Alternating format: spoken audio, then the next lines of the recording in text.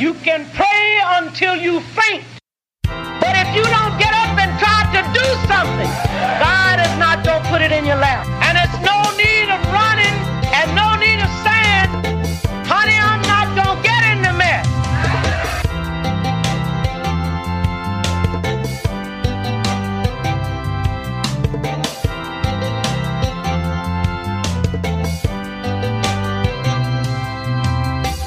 Because if you were born in America with a black face, you're born in the mess.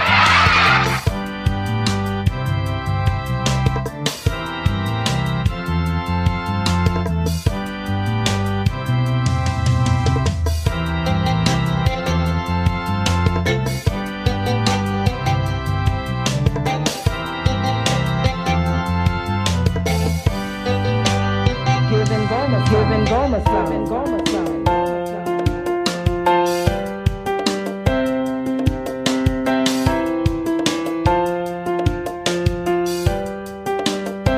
Get up and do something.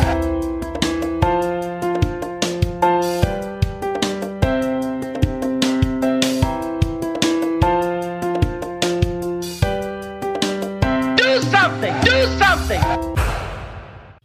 Oh, welcome to Black Power Talks. I'm Dr. Matsamela Odom. And I'm Dexter Mlimwengu. Uhuru means freedom in Swahili, and freedom is on our minds 24/7. Today on Black Power Talks, we begin part 2 of our discussion we will be having throughout 2022 on reparations. This series of episodes salutes the 40th anniversary of the International Tribunal on Reparations for Black People in the U.S., held in Brooklyn, New York in November 1982. That year, the African People's Socialist Party formed the African National Reparations Organization. ANRO took the reparations demand directly to the African working class. For 12 years, ANRO held subsequent reparations tribunals. Most of the well-known reparations activists today gained their notoriety from their direct or indirect relationship to ANRO. In Our Case for Reparations, written in 1982, the African People's Socialist Party noted, the demand for reparations is a demand of the African working class. It does not humbly plead to the reasonableness of the boss in a way that presupposes the right of the boss to exist. It does not ask for a few more crumbs for the handful while the masses are starving. It ruthlessly targets the very foundation of this system and demands back what is justly ours. The reparations demand has become so commonplace that it's even permeated the colonial superstructure, popular media. We'll get into this later on Black Power Talks, but if you are like me, you've been following the highly anticipated season 3 of Atlanta on FX, starring Donald Childish Gambino Glover. The question of reparations has been present all throughout this season. Importantly, Atlanta has embraced what's very close to an African internationalist position on reparations and the question of colonial capitalism. Season 3 opens up with a discussion of how a predominantly white town was literally built on top of an African town. Another episode exposes colonial investments in South Africa as a source of a white philanthropist's wealth. The point is made clearly in the season that charity is not reparations. As well, the episode called The Big Payback stirred up some controversy by boldly declaring that all white people, even individual white people, owed reparations. This is not the liberal left interpretation of reparations. The only source of this argument has been the African People's Socialist Party and African internationalist organizations. On part 2 of our reparations series, we lift up a leader in the struggle for reparations to African people, Queen Mother Audley Moore. Elements of the reparations demand go back to the 19th century.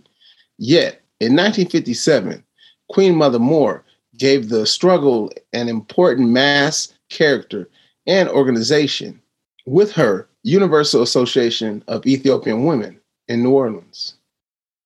Queen Mother Moore and the UAEW took their reparations demand to the United Nations.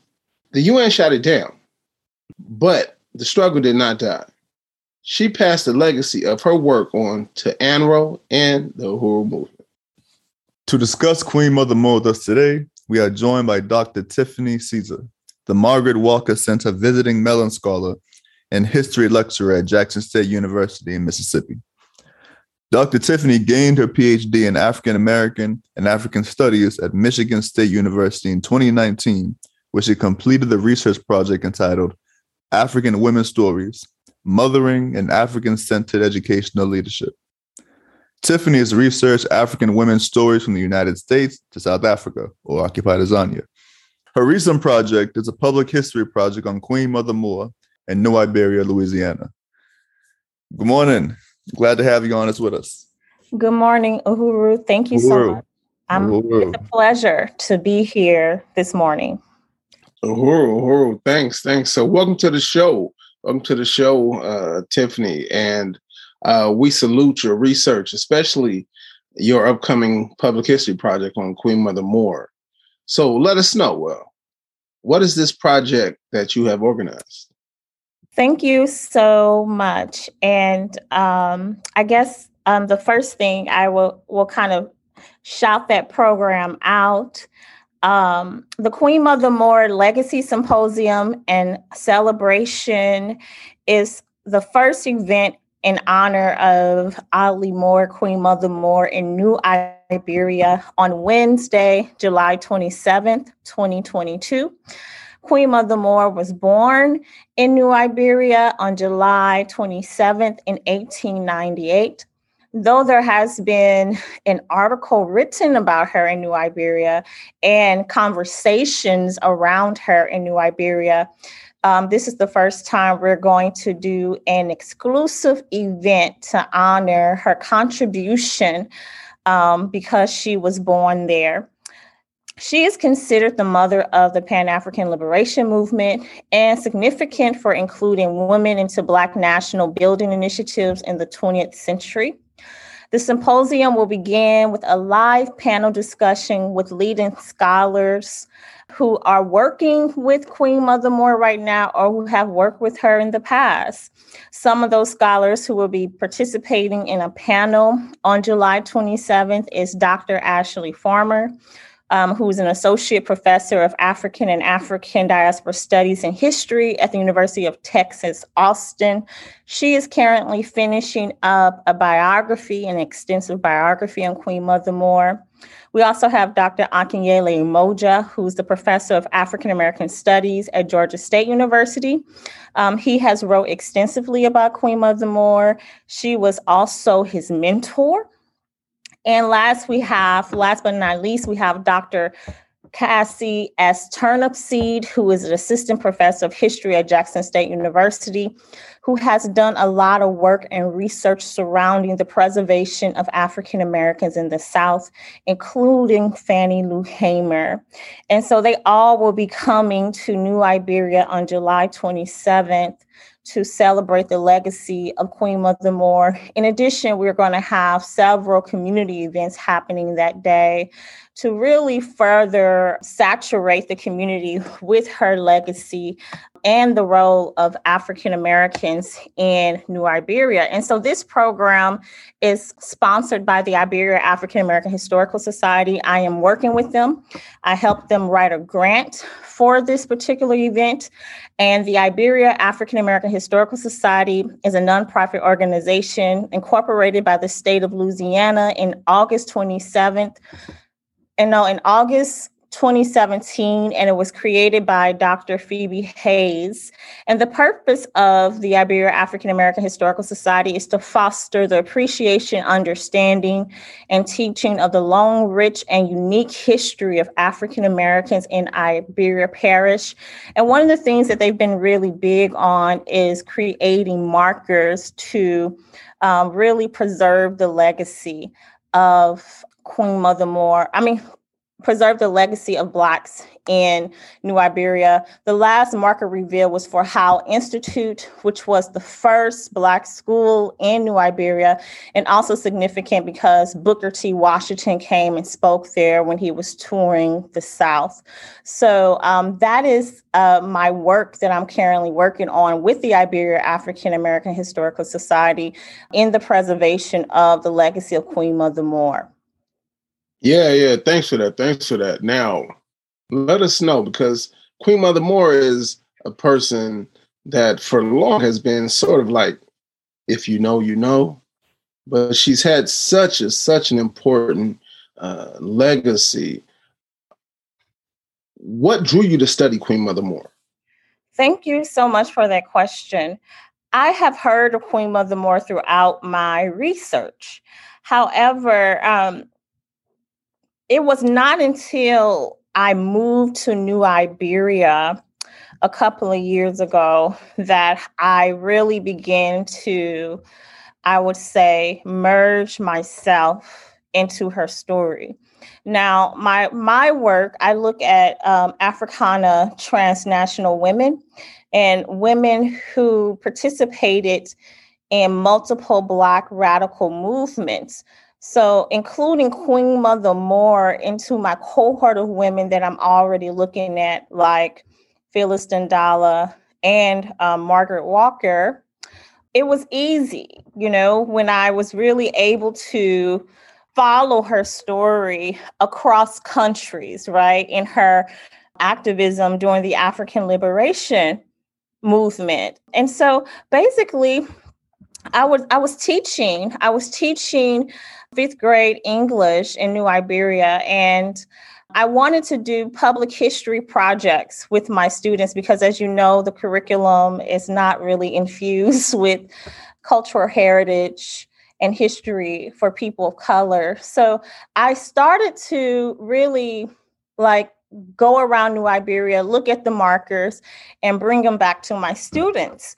There was a store next to the school I was working at, which was Johnston Hopkins, called the Berry Fresh Market, that had a picture of Queen Mother Moore hanging in the store. And whenever I went in there, the store manager would say, "Hey, do you know Queen Mother Moore?" Right? And so it was always this question, and then there was always this followed conversation, about Queen Mother Moore. And so by the end of my tenure in New Iberia, I had connected with the Iberia African American Historical Society, and I wanted to do something for my students because I was going back to higher ed. And they wanted to see how I could help them. And so one of the things they said I can do was write a grant and we can do a program. And they gave me a list of all these people in New Iberia and things that happened.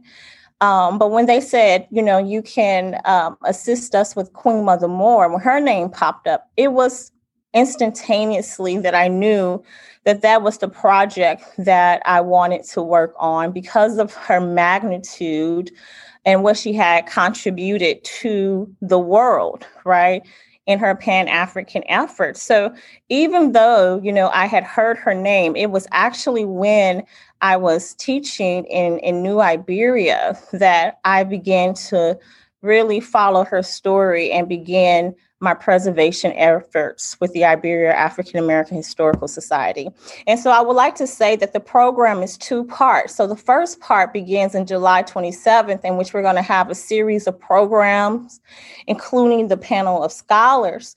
But we're hoping in the fall is to create a marker for Queen Mother Moore and to put that marker in front of the Berry Fresh Market and allow people to engage with that history in a very physical way. So that's kind of how I began to work with her. Thank you. Yeah, I really appreciate that history and just this work that you're doing. Just to echo what Dr. Matsumela said. Oftentimes, when it comes to Queen Mother Moore, she's been this sort of if you know figure. So I just really want to salute you and the work you do to bring her out of this, for lack of better words, obscurity, and really highlight all the powerful work she did. So yeah, I just really want to salute you for that. Queen Mother Moore, I know she was an early member of the Marcus Garvey's Universal Negro Improvement Association following her move to New Orleans. Recent studies have shown that the UNIA presence in the U.S. South, namely New Orleans, was very strong, a lot stronger than previously considered. why have you found that the UNIA has such a strong presence in New Orleans and the surrounding areas? Thank you so much for that question. I know that Dr. Farmer wrote about this in her extensive research on women-centered Pan-Africanism and just women's influence on particularly the UNIA and other Pan-African organizations. And the UNIA in New Orleans was created by a woman named Aletta Robertson, and it was created in the South in 1920. It quickly grew into one of the largest UNIA memberships in the world. And it was stated that over 4,000 people were enrolled, like in this particular in the UNIA during its first year. And Farmer, McDuffie, and other scholars write about people just being really drawn to this concept of freedom, and freedom not just for Black people in the United States, but freedom around the world, in Africa, in the Caribbean, and this ideal of collectivity. And one of Moore quotes states that because Queen Mother Moore meets Garvey, or she interacts with Garvey in 1920, and there's this story that's frequently told that a lot of scholars talk about, is that when the police knew that Garvey was coming to New Orleans in 1920, when he came, they arrested him the first day, and that the Black people organized themselves so much and caused so much ruckus, if you would say, to let him out, that he was released. And so even though he was going to try to speak again, the police came to the speaking engagement and tried to threaten him. However, the Black people in the audience had guns and weapons to protect him so that he can speak without harm. And Queen Mother Moore recounts this story and how the audience, even though they were, surrounded by police, how the audience says, "Speak, Garvey, speak." And she says that she had 2 guns in her pocket. And so in that particular statement, what you see is something that many people don't talk about overtly sometimes when they think about the South. But the South had a space that was like fueling with radical Black politics, right? And I do feel that at times when we talk about the South, it's really kind of covered by the antebellum South, like, all Black people were slaves. It was so hard. And not that wasn't true, but there was also this radical Pan-African front that was happening in the South, especially in places like New Orleans that Queen Mother Moore was raised in. And so I would like to just talk a little bit about like some of the past radical things or historical things that contributed for New Orleans being a place where people of resistance, African people of resistance, could live. So please do. Go ahead. Yes. No, I said, please do. Go on. So yeah, New Orleans, was a major hub of slavery, and there were horrendous laws that were created, right? Just like in every other state or city in the U.S. For example, like the Code Noir in 1724.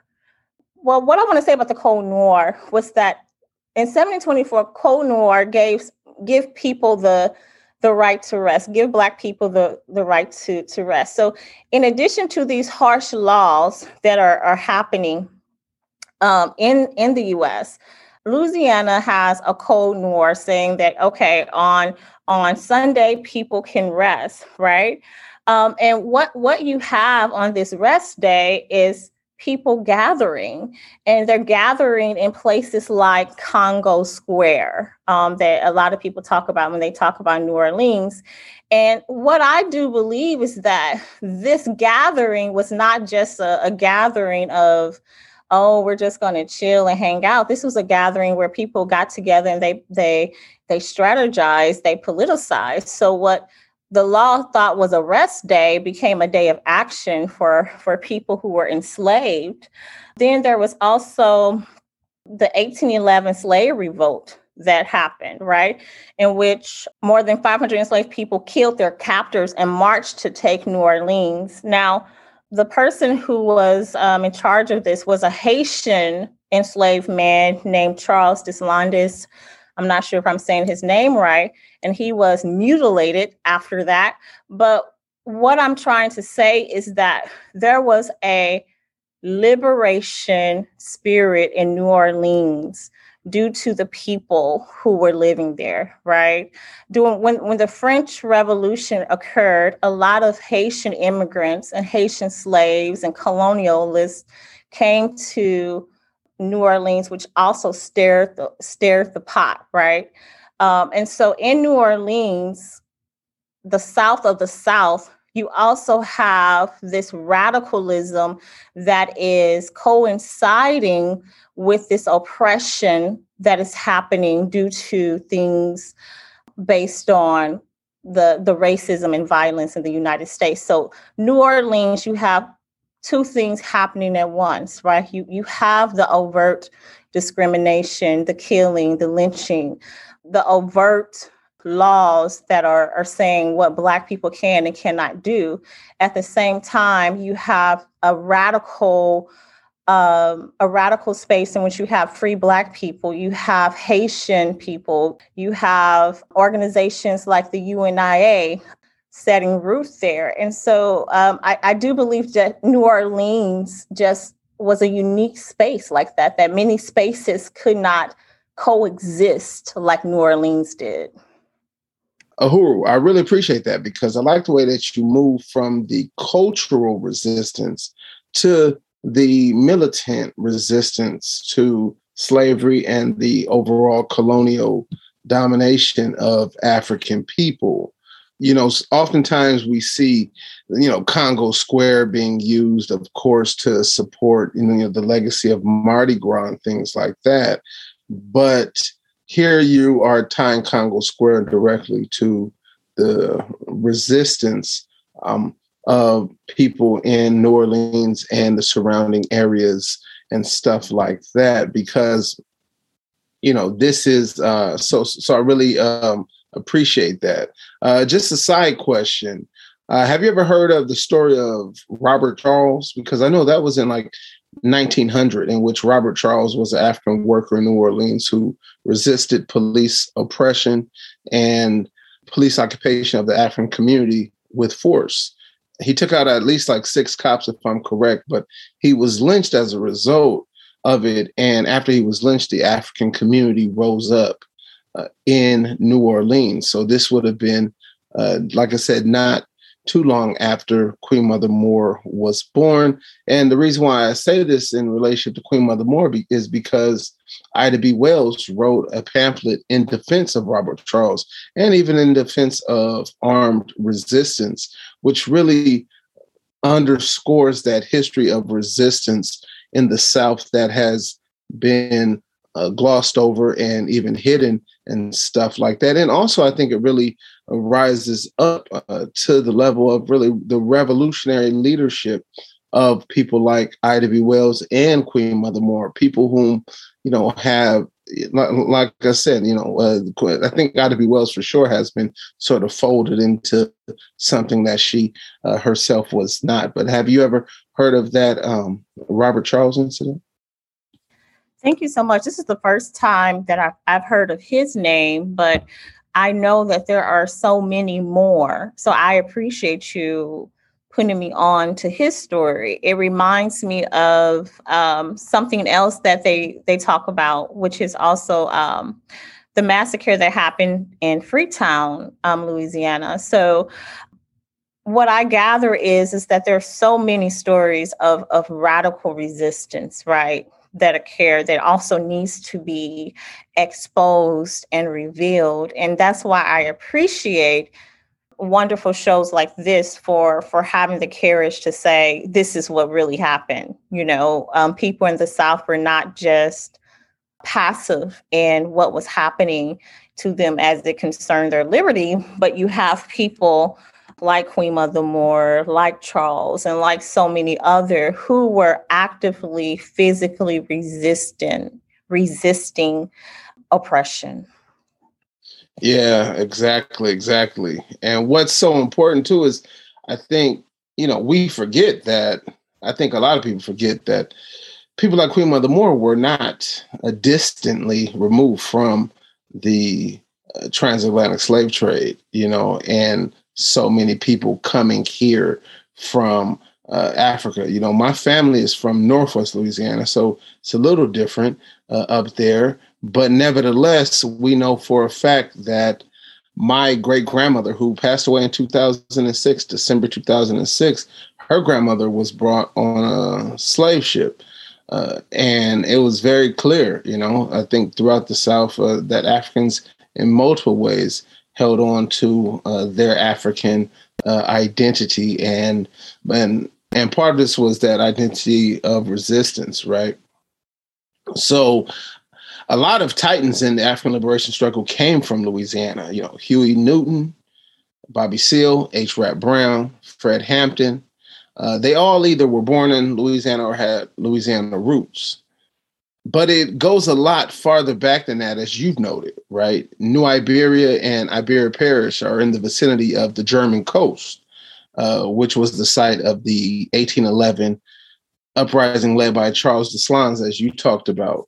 So are you able to tell us a little bit more? How do you think that Queen Mother Moore built on that legacy of resistance, from the 1910s and 20s on forward throughout the South? I know she was a part of that group, the Sojourners for Truth and Justice, if I'm correct, is the name of them, and stuff like that. And there's just so many ways to which she held on to this legacy of resistance. And we'll talk a little bit more about her work with Garvey and holding on the legacy of Garvey and stuff like that. But how do you think she just builds on this legacy there in Southern Louisiana? And, what important lessons do you hope people learn about Queen Mother Moore and her time in Southern Louisiana? Thank you so much. I think that as we are discussing, what we are able to share is that Louisiana was a space of radical action when it came to the overall African liberation movement prior to organizations like the UNIA, right? And so I feel that Queen Mother Moore is just really an icon of her time. She is raised, she grows up in New Orleans. She was born in New Iberia. After her parents passed away, her and her sister go to New Orleans to find a job, to support themselves. And they are immersed in this very unique city in which they're able to express their discontent with being second-class citizens in a space that overtly kills you if you try to step outside the confines of what a Black person is, and just kill you because you are Black. And so I feel that Queen Mother Moore displays a history of Louisiana that is loud, right? That is a part of the slave revolts, the multiple slave revolts that are happening. And she continues, right? She continues with her creation of organizations like the University Association of Ethiopian Women, an organization that she created that parallel with principles of Garveyism and Pan-Africanism. It was through that particular organization that she took up the initiative to fight against lynching. Just like Ida B. Wells, she also promotes her ideals surrounding reparations in this particular organization. She goes on to build multiple organizations, being a founder member of the Republic of New Africa and so many more. Radical organization that was about creating Black sovereignty.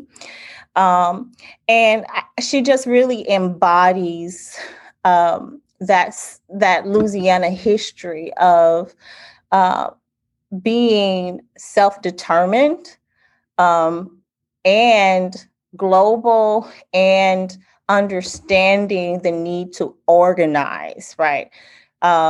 Though we do know her name, I think it's also important to emphasize that she worked within organizations. She was not alone, right? It was in these particular organizations that she was able to achieve some of these wonderful things that she has achieved when we think of reparation, education, and the role of women in political organizing.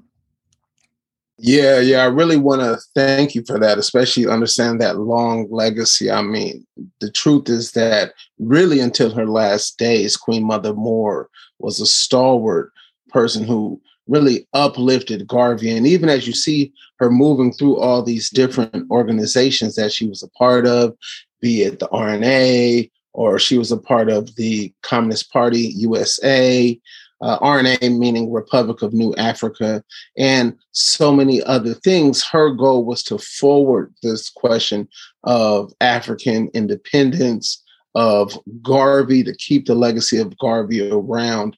I know that she had been a part of the Communist Party USA, but she also left the Communist Party USA because she identified that they had abandoned the question of African independence, what people might refer to as the national question. So she was always centering the project of Garvey, even as she moved forward. And we know that for those dozen years or so, she was directly involved with the African National Reparations Organization. So we really do want to lift up Queen Mother Moore as her and her legacy as being a stalwart African internationalist and a central figure to the struggle for African liberation. So thank you for that, Tiffany. Thank you for that. You are listening to Black Power Talks, produced by WBPU, Black Power 96.3 FM in St. Petersburg, Florida. And this is episode 2 of a year-long series on reparations. Today, we are discussing the life of Queen Mother Moore, a leader in the reparations movement, with Professor Tiffany Caesar. So, Professor, colonialism has stolen the ability of African people to produce life and value for ourselves.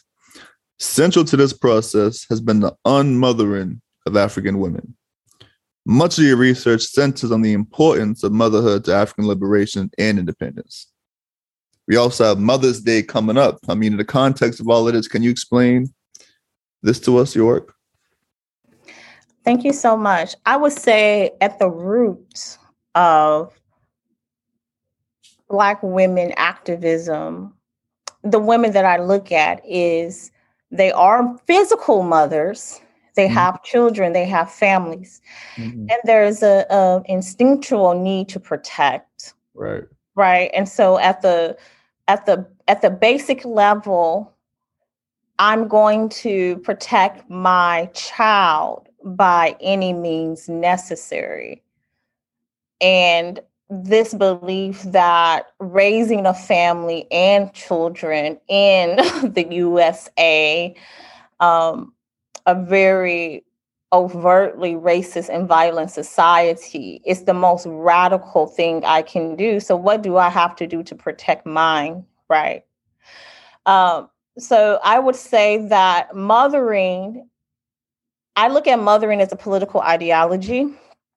And you will find that a lot of Black women activists have used mothering as a form of Black uplift. And this ideal of taking the nurturing aspect of a mother and using it not just for your immediate family, but extending it, right, to the community, to the world, right? Like Queen Mother Moore did, right? She learns about these particular issues that are happening. She's politicized. She gets in the organization. She starts locally, and then she expands, right? Or some other women like Phyllis Dundala, who I look at, who's a South African anti-apartheid activist and writer. She gets into the Bantu education movement because she has children in South Africa, and she's like, hey, I want my children to have a quality education, and I do not agree with these laws that will provide my children with inferior education because of the color of their skin. And so she starts there and then expands into critiquing the system of apartheid entirely and how it had an impact on women and children. So at the core, and I think that's with any activist, right? At the core, there has to be something personal that brings you in to your role. And so in addition to that, I would like to just say that my original research was looking at Black women who own and operated African-centered institutions. And one of the women I look at is Makini Chimene, and she created 3 to 4 schools in Africa along with her husband, Mr. Jukum Chimene, because of this ideal that when she went to Africa, her husband's from Cameroon, she realized, and she's from Houston, Texas.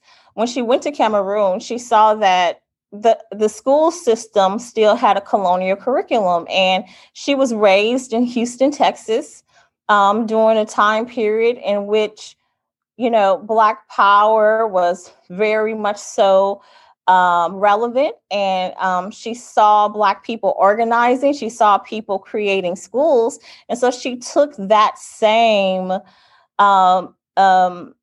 that same process with her to Africa, and she created 3 schools with her husband to fight against the racist front in the education system. And so just to go along with that, and she was also part of the All African Revolutionary Party, right? But there was this ideal that, hey, my children need a quality of education. And I would like to say that it's not all women's point of entrance into political spaces. It's not always like that. But for these particular Africana transnational women I look at, being a mother, most of them are mothers. Being a mother is something that they take very seriously, and understanding that motherhood is an extension to, is a part of their political identity. So what I do for my children, I do for all. So, yeah. Yeah, Uhuru, thanks for that, because I really appreciate the way in which you focus on pedagogy and teaching as a way through which some of these African women and African mothers make their impact in the African liberation struggle. And this is very important to me because of the fact that I think that this really allows for a crucial intervention that you bring in, and allows us also to see Queen Mother Moore as a teacher of sorts as well, even these political institutions through which she participates in and founds as, a revolutionary form of history making, right? I mean, the way through which we really take back our own existence and counter colonialism is to produce history for ourselves, produce and reproduce history for ourselves. And mothering is central to that. Queen Mother Moore has been described as the matriarch of the African liberation movement in the United States. How does understanding Queen Mother Moore in this way challenge colonial and even normative notions of mothering? Why is this an important concept for us to really understand? Thank you so much. I think traditionally, when we think of colonialism and Western ideology, that it is it's boiling in patriarchy, right? And just this very I guess linear ideal of the role of the women. And I would like to say in Black liberation spaces, there's also that issue too at times. However, what the space, what the understanding of is that in most African communities, global African communities, a mother is held held at a very top level, in the family, and not just a mother, but the role of the woman is a very important thing. And so, when a woman contributes to society, right, and in addition, have children, there's this ideal of lineage, right? Lineage is being passed, history is being passed, generations are being created out of the womb. And, so like when we think of this particular ideal of Mother Africa, right? What does that mean?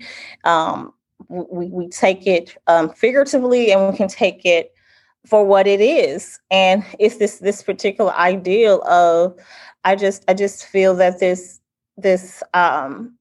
the power of a woman to reproduce, right? And not just to reproduce babies, right? But reproduce political ideologies, reproduce nations, reproduce theories in that particular sense. And so when we think of mothering, it's this ideal of nurturing and honing and catering for something that's important. And particularly for people like Queen Mother Moore, the liberation of all African people were important. So she nurtured that. She nurtured that with her whole life. Oh, yeah, I really, really appreciate that. And, I really uplift Queen Mother Moore in this 40th anniversary of the Reparations Tribunal with upcoming Mother's Day, and just really salute all the work that Queen Mother Moore gave, and really salute your research, because it really is bringing this history and giving it back to the people. That's really, really the importance of what some people call public history. Other people call it popular history and all this other stuff. But the truth is that, as we know, African history, the Africana studies or whatever it is, it didn't begin in some Ivy League institution in some ivory tower or something like that. It began as African people documenting our stories and giving it back to the people in opposition to the colonial domination and enslavement of African people and stuff like that. So I really see your work in that light. So thanks very much. Thank you so much. Thank you. Yeah, I just want to appreciate you as well, Professor. Just what you said also, just as far as just emphasizing just the role of African women as as thinkers as well.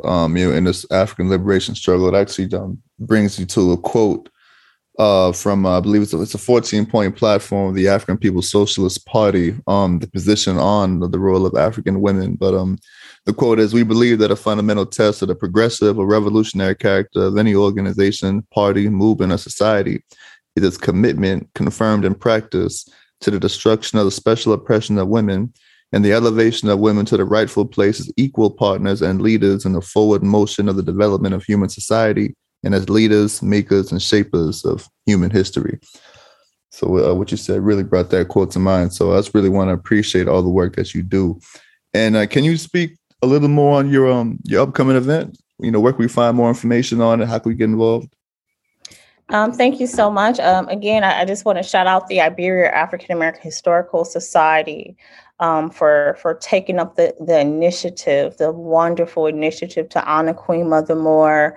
I would like to thank Mr. Carl Cooper for being an advocate for the preservation of radical Black history in New Iberia and creating spaces and managing spaces like the DeBerry Fresh Market, which is a space that provides fresh food to the community. I want to just really shout out Mr. Reedham, who is a historian of Black New Iberian history, and everybody else, my students at Johnston Hopkins Elementary. Dr. Caesar is still working for you all. But again, July 27th, please just mark your calendar. If you've never been to New Iberia, Louisiana, if you've never been to Louisiana, if you've never been to the South, this is a really great opportunity. Again, we're going to have a wonderful panel with leading scholars on Queen Mother Moore. We have Dr. Ashley Farmer, Dr. Akinyele Umoji, Dr. Cassie Turnipseed. We're going to have wonderful discussions with community leaders like Mr. Carl Cooper, who's going to be talking about Black businesses and Black organizations within New Iberia. We're going to have me. I'm going to be sharing a children's story that I'm writing on Queen Mother Moore. There's going to be opportunities to tour New Iberia Black cultural heritage sites and like artifacts and things of that nature. And you can get exposed to the Acadiana region, which is like no other. So come, it's free, right? July 27th, 2022. And you can go to the Iberia African American Historical Society website. If you just put in Iberia Historical the Iberia African American Historical Society website. It should pop up. They're on Facebook. I can also give you all information that you all can share with your audience, your constituents, and whoever else you feel will be interested. But we have about 3 months left, and we just really want to promote. And we're welcome to any ideals as far as expanding and preserving this particular narrative and experience of this global mover and shaker, Queen Mother Moore. Thank you. So that's July 27th. Everybody mark your calendars. So Professor, are there any final points you want to make? Anything you really want to emphasize for our listeners to understand about the importance of Queen Mother Moore? Thank you so much for that. Professor Odom, I know you've been to Louisiana, so you know these small rural areas. And so it's something about people seeing where she come from to where she went, right? From New Iberia, New Orleans, Harlem, to Ghana, to South Africa, and to other countries. And so what I want people to know is that you should not be limited by where you're from, that you should allow your space, your neighborhood, and your community to fuel you to attain higher. That you should always think bigger, right? Don't let your space hold you captive to what your life mission is, right? She was sparked by listening to Garvey speak in New Orleans when she was 22 years old, right? And so to the youth that are listening to this is your time, right? We see that happening with the Black Lives Matter movement, how youth are taking the torch. But she was also very much so intergenerational, right? Because the UNIA was a space that had, people from different ages, just like the Black Lives Matter movement. And so what I like about Queen Mother Moore was she was a youth when she really began her activist life. But then as she got older, she became a mentor and helped the younger activists organize themselves and help them to understand political ideologies and theories. And this is also to say there's a space for us all, whether we're going to be on the front line or whether we're going to be a space for conversation on how to strategize. There's a space for us all, and just to continue the effort of fighting for all African liberations.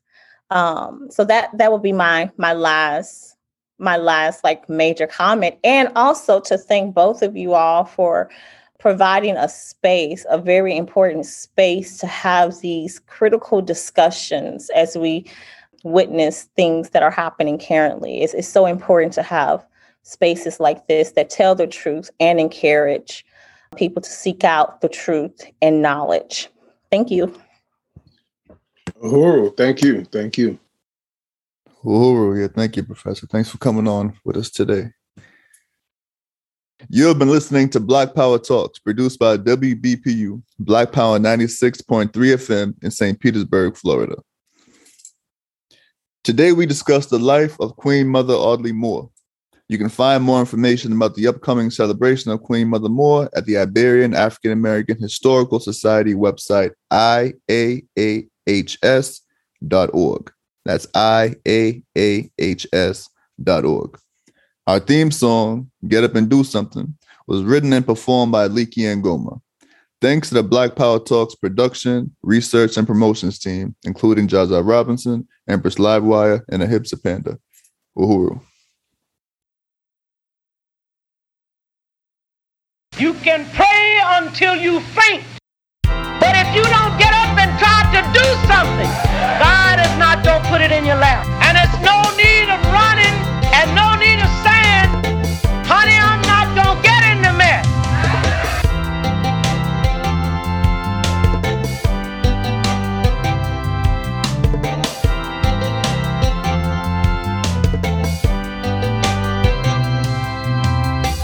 Because if you were born in America with a black face, you were born in the mess.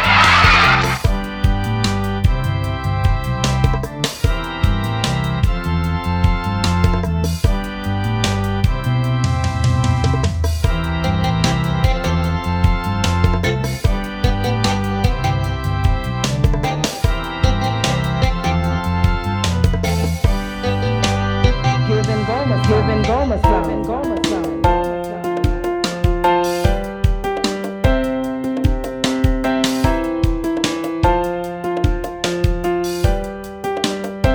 Get up and do something.